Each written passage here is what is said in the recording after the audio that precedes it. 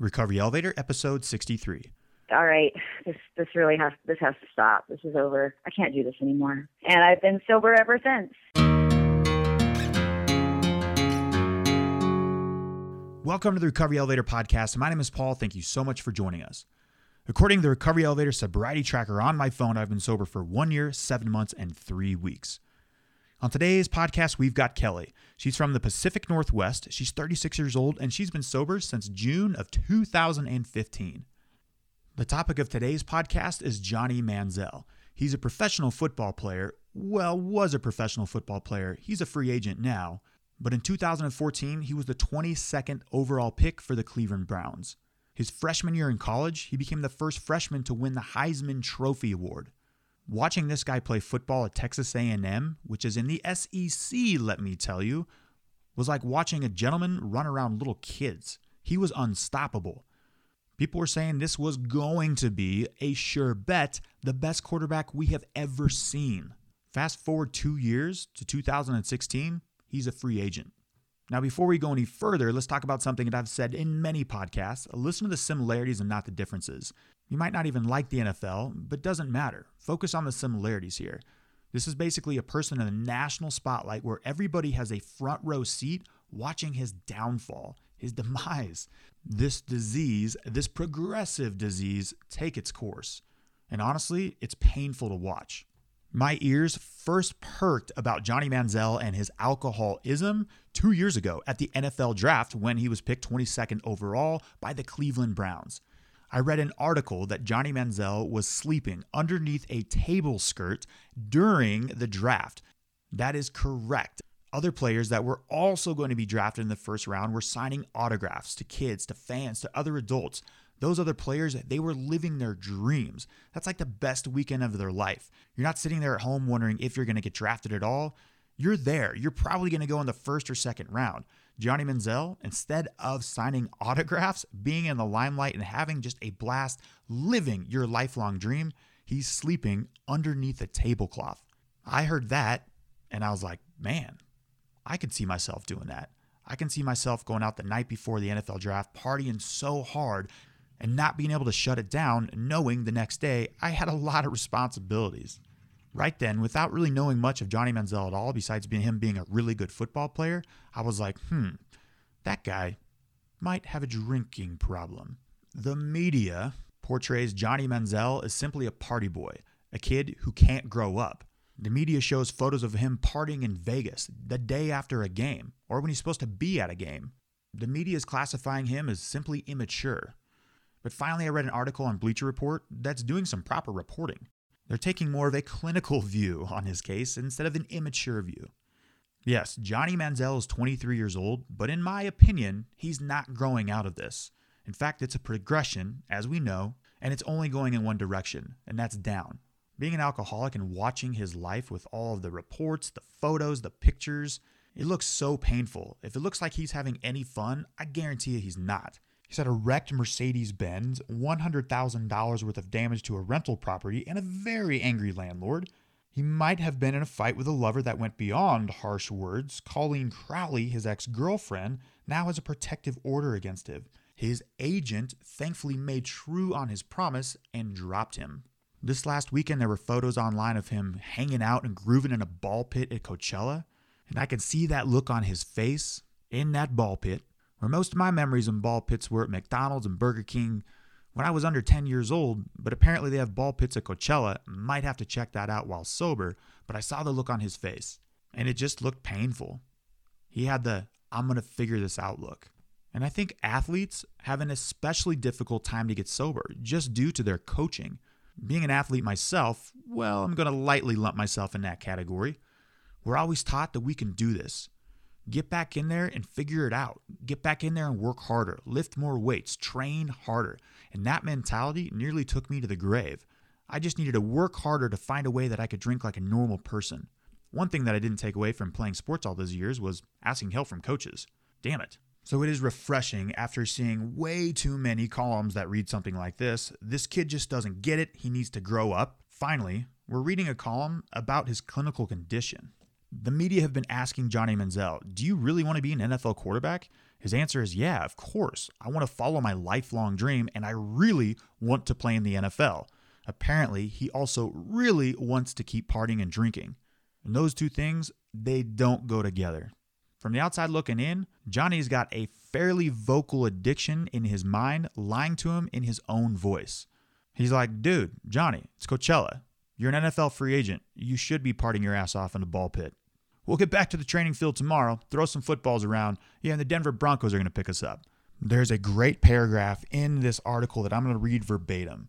It says, addiction is a disease of the will. It hijacks the decision-making process. Addiction spins webs of rationalizations, encourages short-term solutions, and tricks you into not just making terrible decisions, but defending them to others and often yourself. Keyword yourself on that. I think I would change the very first line where it says addiction is a disease of the will. I would change that to addiction is a disease of the mind. When I first read that, I thought it was going to explain that people with weak wills can't stop drinking, but no, the article steered back on the proper course, and we're good. Celebrity crisis expert Jack DeShower commented how Manziel could revive his NFL career, but the absolute only chance that Johnny Manziel has at a professional football career at this point would be to enter an inpatient rehabilitation program, a serious one, today, and stay there, whether it's 30-day or 90-day, and then complete it. Oh yeah, and after that, Johnny, you gotta stay sober. Last year, in 2015, Johnny actually did a 30-day stay in a rehab facility. And I think it was only within 2 months that there was photos of him online drinking beers. And his answer, well, hey, it's only 1 or 2 beers. But then the disease kicked in, wrecked Mercedes-Benz, destroying rental properties, getting cut from the Cleveland Browns. Your agent dumps you. And right now, Johnny, you've got about a 1% chance of making an NFL roster next year. And Johnny, I'm on your team, man. I'm rooting for you. But I'm rooting for you to go to rehab first and then come play for the Denver Broncos. I'm a huge Broncos fan. I want you, but I want a sober Johnny. In fact, Johnny, if anybody knows Johnny, let's do an interview. Yeah, your football accolades are cool. I still wish I could run a sub 540, but I don't want to talk about that. I want to talk about the booze. But right now, Johnny, your chances are slim. Peyton Manning at 50 has a better chance of playing in the NFL. Tim Tebow even has a better chance than you making it back in the NFL. Hell, myself, 5'9" slow with 2 shoulder surgeries has a better chance than you do right now of making it back to the NFL. Okay, I'll come clean. I said make it back to the NFL. I've never played in the NFL. But I'm on your team. You got to reach out for help. You can't do this alone. Watching Johnny Manziel's downfall has been tough. But recently, it's refreshing to see articles written like this one that aren't simply, hey, Johnny, grow up, dude. You're 23 years old. You're making millions of dollars a year. Act your age. Because it's a more complex issue than just immaturity. I can only imagine my parents saying to themselves over and over, well, you know, he's 21. He'll grow out of this. Well, he's 26. He'll move out of the house soon. Well, he's 28. He should be growing out of this. Well, he's 30. He's 32 and just got a DUI and he's going to commit suicide. Spent the night in a jail cell. Shit, he's probably not going to grow out of this. Probably a more serious issue that needs to be addressed. And before we hear from our interviewee, Kelly, let's hear from our sponsor. Before I got sober, I felt alone. It felt like I was the only one in the whole world who found it extremely difficult to stop drinking once I had started. With Cafe RE, I now know I'm not alone. In fact, there are so many people all around this world just like me.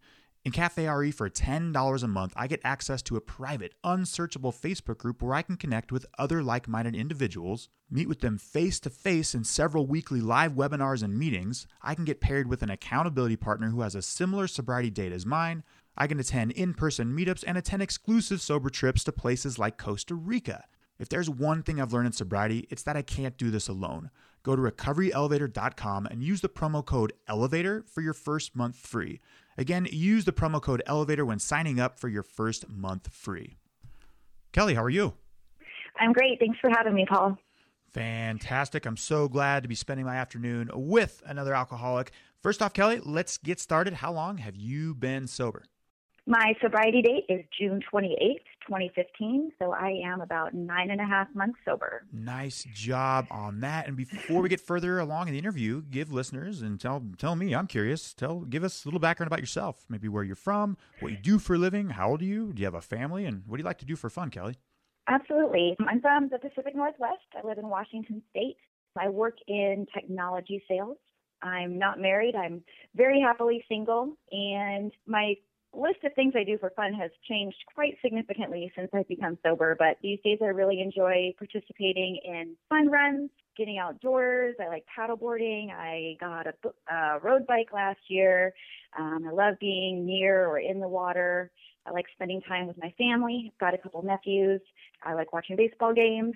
So yeah, I just really like to kind of take advantage of this new life that I have and spend it with the things that make me happy with my friends and just feeling good. I love it. And Kelly, let's talk about June 28th, 2015, when your elevator had reached its bottom. Was it a significant moment that made you stop drinking, or were you just sick and tired of being sick and tired? Talk to me about that. Absolutely. Well, my last day drinking actually started out as a great day, as they all do, I suppose. Yeah, usually spent do. the day. Always starts out all right. Yeah. I guess that's how it ends. Yeah, so June 28th, 2015, I woke up that morning and realized that the party was over and that I just couldn't do it anymore. And part of it was based on the events that happened the day before, which started out with me having a great day with my friends drinking on the boat. Then the boat ride was over and it was about 4:00 in the afternoon. And, I was just warming up. And, as many of us alcoholics do, we like to be the last one standing. So everyone else went home and I decided I wanted to continue the party, went out to a casino and stayed there the rest of the night until my bank account was empty, checking and savings, and all my credit cards had been turned off. And I think I put my last $3 I had into a slot machine, and that didn't give me the big win I was hoping for. And I had a bottle of Budweiser in one hand and a Red Bull in the other hand, and I just realized that it was over.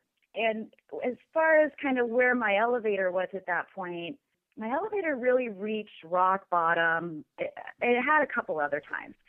The first time in college in 2002, I realized I had a problem with alcohol. And my school, I had been in trouble a couple times, gotten a few write-ups for discipline. I was sent to a counselor. I revealed that my dad had just died, and they put me through grief counseling, and that uncovered my habits with drinking, and they put me into alcohol counseling. I think I went to AA a couple times. I hardly remember it. I wasn't very committed. As soon as I got 90 days of sobriety, I said, oh, thank goodness, I'm not an alcoholic. I just got 90 days. As many of us do, And I yeah. went back out. Yep. The next time my elevator hit rock bottom, and this truly was rock bottom for me, was in 2009. And things had just escalated out of control. I had a series of very short-lived careers, just couldn't hold down a job or do anything very successfully, couldn't save money or, just be financially responsible because drinking and drugs were more of my priority. Got a DUI, which really just, when it rains, it pours. It just set me back even more. I just couldn't win, and I couldn't figure out why all these things kept happening to me, not realizing that I was really the source of all these problems. I did manage to luck out and get a really good job that at least got me back on my feet financially. I really wanted to keep that job, so I built a lot of rules around my drinking so that I could, be productive at work and try to do the best I could without being too hungover or take too many sick days. And it wasn't perfect, but I managed to get by. And after about 4 years, work started to get tough and I started to feel a lot of pressure, and I just started drinking again, really binge drinking again. I had been drinking all along, but it really started to escalate out of control.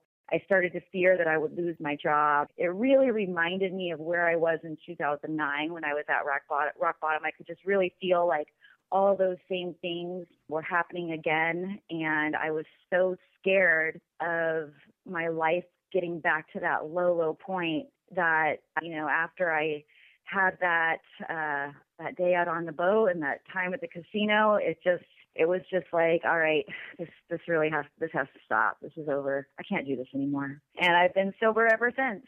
Kelly, there were some huge value bombs that I just heard, and I wrote some notes down. I'm gonna read two of them right now. First one, you said the party was over, aka the gig is up, And the other one, when you said, I was the source of all the problems.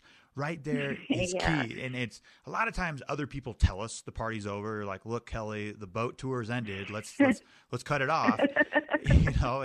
And the source of the problems, it's the job, it's the weather, it's the traffic, it's not me. But soon as we admit the party's over, we are the source of the problems. That's when like the rubber can really hit the road. And talk to me about, you think that's the difference from June 28th? And you think that's why you've been successful in sobriety so far?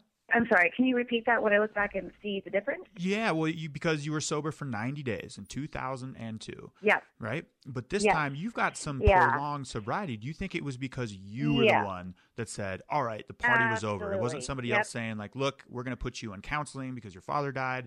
Yep. It was you.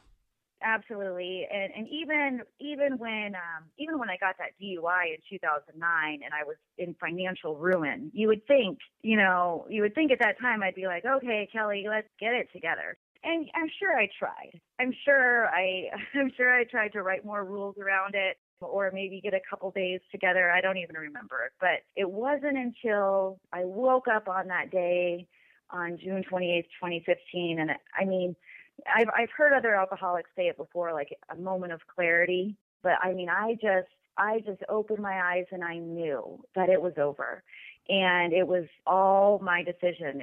And people, had maybe suggested it to me in the past, or I've thought about it in the past. But one thing I've learned is you really can't help somebody until they're truly ready. It has to be their idea. So it was very, very different this time. Absolutely. And can you expand more on that moment of clarity you had on June 28th, 2015? Mm-hmm. Was it a similar feeling to hope? It's what I would consider a divine intervention. I mean, I woke up and I opened my eyes and it was just like I knew. I knew it was over. I didn't know what I was going to do. I was scared out of my mind. I couldn't even think ahead at all because it would just terrify me. But it was just a feeling, a presence, an awakening. I don't really know how to describe it, but it was undeniable. Fortunately, you don't have to describe it to me because I experienced that same divine, or whatever you want to call it, intervention on September 7th, 2014 myself. And just out of curiosity, in 2009, you said you're in financial ruin and you're like, I'm sure I tried. Yep. I can guarantee you tried really hard, because I tried really hard myself to find ways to drink normally. Tell me about some of those plans that just didn't work. Oh my gosh. Yeah. It's funny when I finally decided to get sober this time, one of my friends said, are you sure you have a problem? Because you've done these, I've seen you do 9-day juice fasts and 30-day cleanses, and all these things that I used to do were all attempts to get sober. I've done the juice cleanse. I've done the Whole30. I've done paleo. I've done these fitness programs that don't allow you to drink. I've, just eaten a bag of green beans, a pound of green beans every day for, just done all these crazy diets and fitness fads and all of these things, because I felt like, well, if I can't drink as a rule of this program that I'm involved in, then it will, then it will stick. Then I won't drink. But I really never was able to tie too much time together, or I would kind of be looking at the clock like, okay, has it been 9 days? Just like, well, as long as I can drink after this 2 weeks, I always kind of had that, what I consider the light at the end of the tunnel, like, oh, good, I can drink again now. And then I would just undo everything I had just done. Any gains I made in fitness or weight loss, all of that just went out the window because, I was just dumping alcohol on top of anything that I had accomplished. And walk me back to 2002 when your counselors in college, you were written up or something, and they said, you probably have a drinking problem according to us, and let's get 90 days. Mm-hmm. What was the disconnect after that? You're like, I got 90 days. I can't be an alcoholic. But was there any time, like from 2002 to 2009, that you're like, wait a second, maybe they were onto something 8 years ago? Right after college, I became a bartender, and then I did some traveling, and all my intentions of going to law school, becoming a lawyer, getting a career, I just kind of kept putting off. I found a career in outside sales, which, oh man, I know there's a lot of us who choose that as a career path because no one's looking over your shoulder. You kind of run your own business. You can pretty much do whatever you want because no one really is keeping tabs on you. So I spent a lot of time, going out 6 nights a week. It was no problem if I started my day at, 10 in the morning and finished by 3 in the afternoon. Just found ways to do shortcuts and get the bare minimum done and just really prepare for that call with my boss to say, oh, everything's great. These are all the appointments I went on today. This is everything I did. When in reality, I was just trying to get as much done as I could over the phone or by email, just really doing the bare minimum so that no one would know and that I could keep my drinking life as my top priority, but do well enough to where I could still collect a paycheck and stay safe on the career front. So yeah, I knew it was still a problem, but I had just been very creative in ways to overcome that fear and let the party continue. You mentioned in 2009 you had a lot of short-lived careers. Was that because the drinking, you were let go because of your drinking, or is it because you're just this isn't for me, I'm going to go, because obviously your priority was drinking? It was both. In one instance, I flat out got fired. And I'd gotten just completely busted for not doing my job. Another time I got busted for not doing my job, but was given the option to resign. And then 2 other times it was a conversation about, Kelly, you're not really enjoying this career path, are you? You're not really into this, are you? And I was like, yeah. And then we would mutually agree upon a date that I would be exiting. So, because I think people still liked me as a person, but they just knew that I wasn't a good fit. I wasn't really a good fit for anything. Well, and at the same time, when you're sticking your foot in the water to see if you like it, and you can't be physically and emotionally present in the moment, you're never going to know. Yeah. That's like grad school is almost like I'll give grad school a try. And it was expensive, experiment. And yeah, I had tons of other jobs. Just I think I want to do this. I think I want to be this. And it wasn't until when sobriety came along, I was like, all right, this is, at least I can dedicate more of my thoughts and efforts onto what I want to be. And let's talk about where you're at right now and your career after almost 9.5 months of sobriety. Yeah. Well, the job that I had that when I decided to get sober, the one that I felt a lot of pressure from. Now, they say don't make any big changes in your first year of sobriety, but after about a week or two, I just knew, as getting honest with yourself is a huge part of this. And part of getting honest with myself was, no, it certainly is not.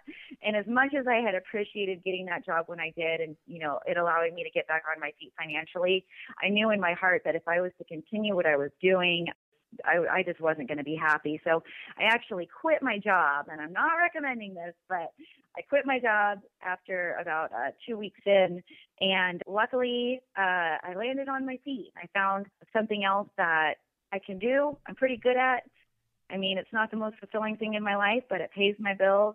I don't feel a lot of pressure, and it allows me a lot of time to focus on my sobriety, my recovery portfolio, and then my fitness and my health. So I'm kind of easing back in with a more balanced life. And I never expected to be this happy, ever. I didn't know it was possible to feel so good all the time without it being drinking or drug induced. It's like such a gift. It's incredible. Kelly, I know exactly what you're talking about, and especially the line when you said landing on my feet. There, in sobriety, you were only 2 weeks sober. In my sobriety, there's been plenty of life hiccups that just happen, bumps in the road. But one thing that's occurring more and more is I'm landing on my feet. I don't really know or have a plan in place. It just happens. But in sobriety, that's usually the end result. Have you seen the same in 9.5 months? Oh my gosh, completely. Like when you're drinking, everything that can go wrong will go wrong. Like you're not doing well at work, and then you get a DUI. Yeah, that happened to me too, actually, Kelly. Lawsuit comes. Then a lawsuit comes up for something that happened several years ago that you didn't even know was a problem. Just like all this stuff, quote unquote happens to you.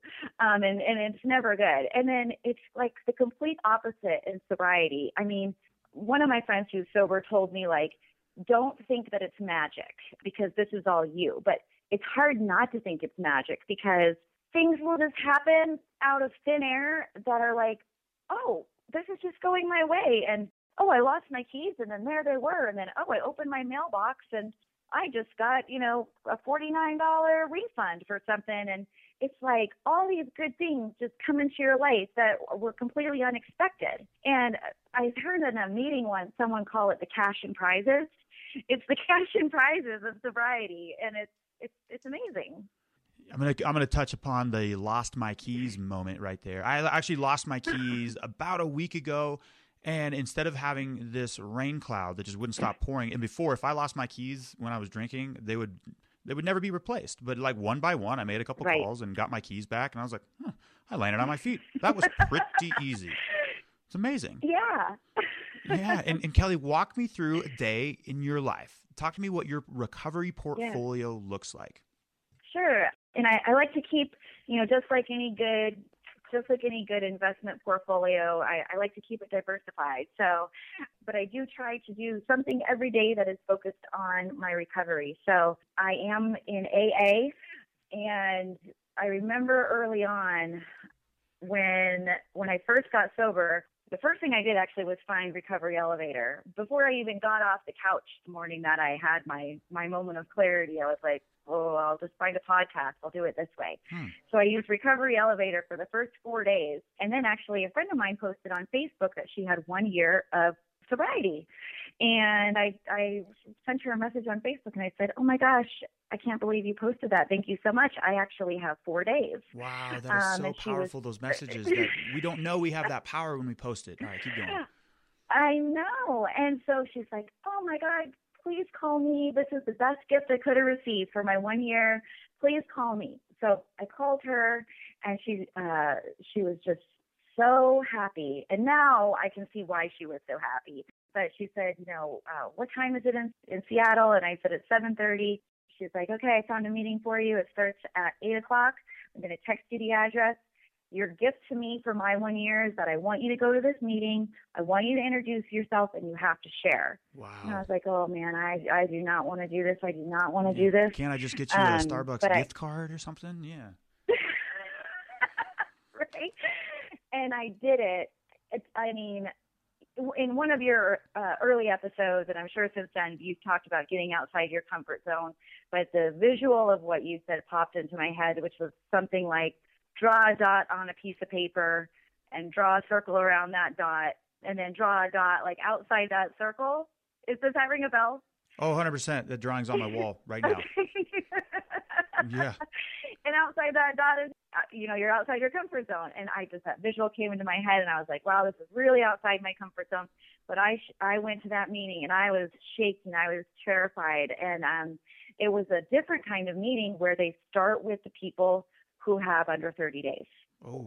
And you in a hot seat, Kelly. And so they said, oh, I know, but I didn't know any different because I had never been to a meeting before. So I was the first one, and I don't even know what I said. I just told that story, I think. And ends up that night I ended up meeting the person who would become my sponsor. And I met about 4 or 5 other women who are my friends to this day. And I'm still very involved with. So anyway, AA, very important part of my portfolio. I know that you've mentioned before you have listeners who ask for recovery stories that don't have to do with AA, and I can see why those are harder to find because, trust me, I didn't want to do it. Nobody wants to do it. It just works. So you just have to get over it. If you do it, yeah. Going to a meeting and sitting in a chair, that doesn't work. You actually kind of got to do what they tell you to do. Exactly. Following the suggestions definitely helps. So AA, my sponsor, I have a gratitude group, little text message gratitude group that we send texts for what we're grateful for every day. My health and fitness is actually a big part of my sobriety as well. Got to get those endorphins, get outside, fresh air, taking care of my body, which is another huge gift of sobriety. I remember I used to be really involved in spin classes, and I would just sweat, Jameson. I could smell it. And wow, working out is so much easier and more rewarding being sober. And then I'm gradually becoming more and more open with people who I work with and my friends. And I recently pretty much came out on Facebook too. And, being open about it and being able to help other people, because every time I've been open about it, there's been someone who either has been touched by alcoholism in their life, or they feel like they have a problem or might have a problem, and they just want to kind of hear a little bit more about my experience. So I feel like, it's this shedding the shame and just stepping out into the light and trying to break this stigma and just helping more people. That's a big part of it as well. And before we started the interview, you mentioned you just finished a half marathon. Did you say that? I did. Yeah. My New Year's resolution this year was to do one fun run a month. And so far I have managed to do that. But this last one that I ran was extremely gratifying because I actually ran it with my mom. And it's just so outside the realm of what I thought was possible. I never ran more than a 5K before I got sober. And even then I was just doing it because I'm, strong-willed, but now it's something that I almost enjoy, and Yeah. It's just You said so... fun run. I'm like, wait, half marathon? That's not a fun run. You walk around a block. That's fun. It's so cool. The thing I love about running the most really has nothing to do with the physical part of it, because it hurts. I mean, it's hard, but when you can set a goal and push through the pain and accomplish something. And I spend a lot of that time while I'm running thinking about my recovery and how far I've come and what a positive impact it's had on my life and my family and my friendships and my loved ones. Like, I'm just so grateful. My heart is just so full. So I've really embraced running and races as part of this whole process. What do you see that running has done for your mental clarity? Oh my gosh, it's amazing. When between being sober and, with the physical fitness, it's like kind of back to that, don't think it's magic. Like I'll walk into a room and forget something, and then I'll be like, what was I in here for? And then I'll remember. It'll be like, oh, this is what, it's not like gone forever like it used to be. Or all last year when I had just started road biking, and I could never figure out how to shift down and get my foot unclipped from the pedal before I stopped. And so I kept falling off my bike. And it was really embarrassing. And lots of people unless you don't stop at me. Ever. Right, unless you don't stop ever, which has other risks. True. And this year I got on my bike and went for my first ride, and it's like my brain just works better. I can think, okay, I'm approaching a stop, and I can shift down, unclip my foot from the pedal, and get it on the ground without, eating shit in front of an intersection full of cars. It's great. Oh, yeah. I love it. I love it. And Kelly, we have reached the rapid fire round. If you could answer these questions within 30 to 60 seconds, that'd be great. Are you ready? I'm ready. All right, Kelly. Number one, what was your worst memory from drinking? My worst memory from drinking was very shortly before I quit. I went out I put together a girls' night. I wanted us to all go to dinner and then the art museum. We went out to dinner. One of the girls said, hey, I've got a friend who bartends right down the street. Why don't we just stop for one drink? Well, you know how that goes. So one drink turned into a few. I don't even know what happened. I ended up being forcefully escorted out of the bar, went to another bar and continued drinking. When I was asked to leave that bar, I fell down the stairs. I overreacted and took myself to the emergency room. I called my boyfriend at the time to come pick me up. He picked me up and then broke up with me very shortly after I realized what had happened the next day. Wow, it's like 40 bad memories wrapped into one. Wow. I love it. Thanks for sharing that. Isn't that how they all are? No, they totally are. Yeah, I love it. And next question. We've all heard that aha moment. Kelly, have you ever had an oh shit moment where you realize you can't control your drinking? Yeah, it was definitely that moment. It was definitely the morning of June 28th when I woke up and I realized I had just lost all my money at the casino. I still had on my clothes from last night. Only my shirt was inside out, which I realized I had worn my shirt on inside out the whole night before. And just when my eyes opened, and it was just like, oh, shit. Oh, that's it. That's it. And Kelly, what's your plan in sobriety moving forward? My plan in sobriety moving forward is to really, as much as I have sort of mentally resisted this, I know that it's the right thing to do, and that's to get more involved with AA. I'm the secretary of my home group, which is a pretty awesome responsibility. I need to continue working the steps. I've been on my 4th step for about 7 months. I'm making progress, but it's very slow. I just want to continue to help others. I'm already looking into giving a speech at my old college at one of those Saturday morning punishment classes for alcohol violations that I seem to attend on a biweekly basis. Nice. That's awesome. And then just, yeah, that's a huge goal. And just becoming less compartmentalized with my life. You know, I used to think, oh, okay, my AA friends are over here and my normie friends are over here. And I'm just going to break down those walls, and I'm just going to be me. And no matter what, and no matter who, I'm just going to be this one sober, strong, confident version of myself. I love it. And Kelly, what's your favorite resource in recovery? I have so many, but I would definitely say it's the people I've met in AA. And because if I have a bad day at work and someone gets on my nerves, or I want to yell at someone, or throw the phone out the window, or throw a coworker out the window, you know, which normally would make me just want to have a drink. I mean, I work above a bar, so it's plenty accessible. But when I have those moments, I always have somebody to call. And yeah, the people I've met through AA are definitely my greatest resource. And Kelly, in regards to sobriety, what's the best advice you've ever received? And then follow that up with what guidance or advice can you give to a newcomer? Yeah, the best advice I've ever received, and this is one I continue to remember, is in early sobriety, if you're in a situation that makes you uncomfortable, you don't have to stick it out. This is not a test. So, I mean, in my first 30 days, I actually ended up back at that casino gambling, and I became very uncomfortable. I could smell alcohol. Oh, I could smell it so strong. My heart was racing, and I was there with friends, so I didn't want to leave, and I just should have left. And there's been other times when I'm just in a situation where there's a lot of alcohol and drinking and drunkenness, and there's no prize for sticking it out. Just leave. Just get out of there. Your sobriety comes first.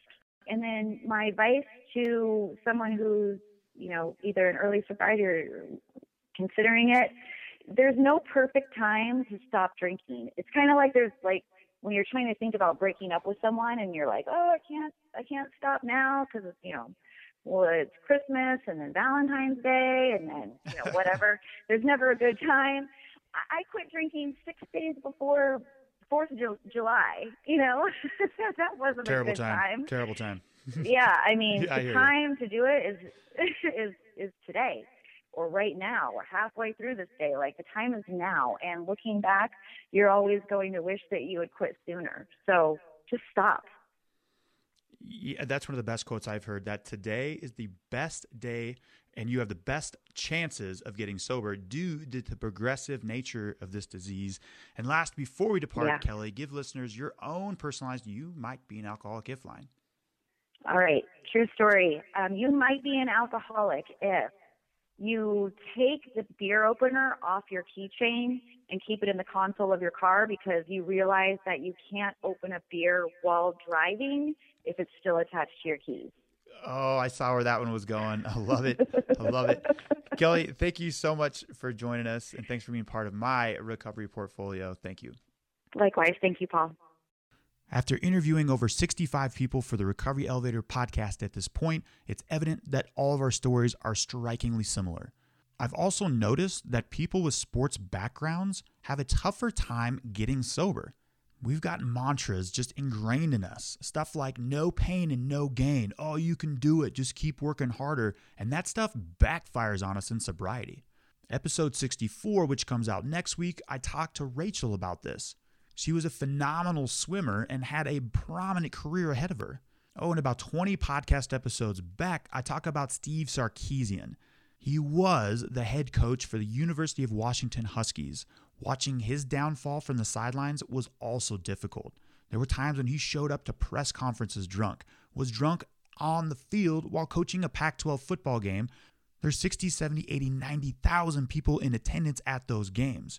Coach Steve Sarkisian, a grown man, he's not growing out of that. And that progression is only going one way, and that's down. Recovery Elevator, we took the elevator down. You got to take the stairs back up. Johnny, we can do this.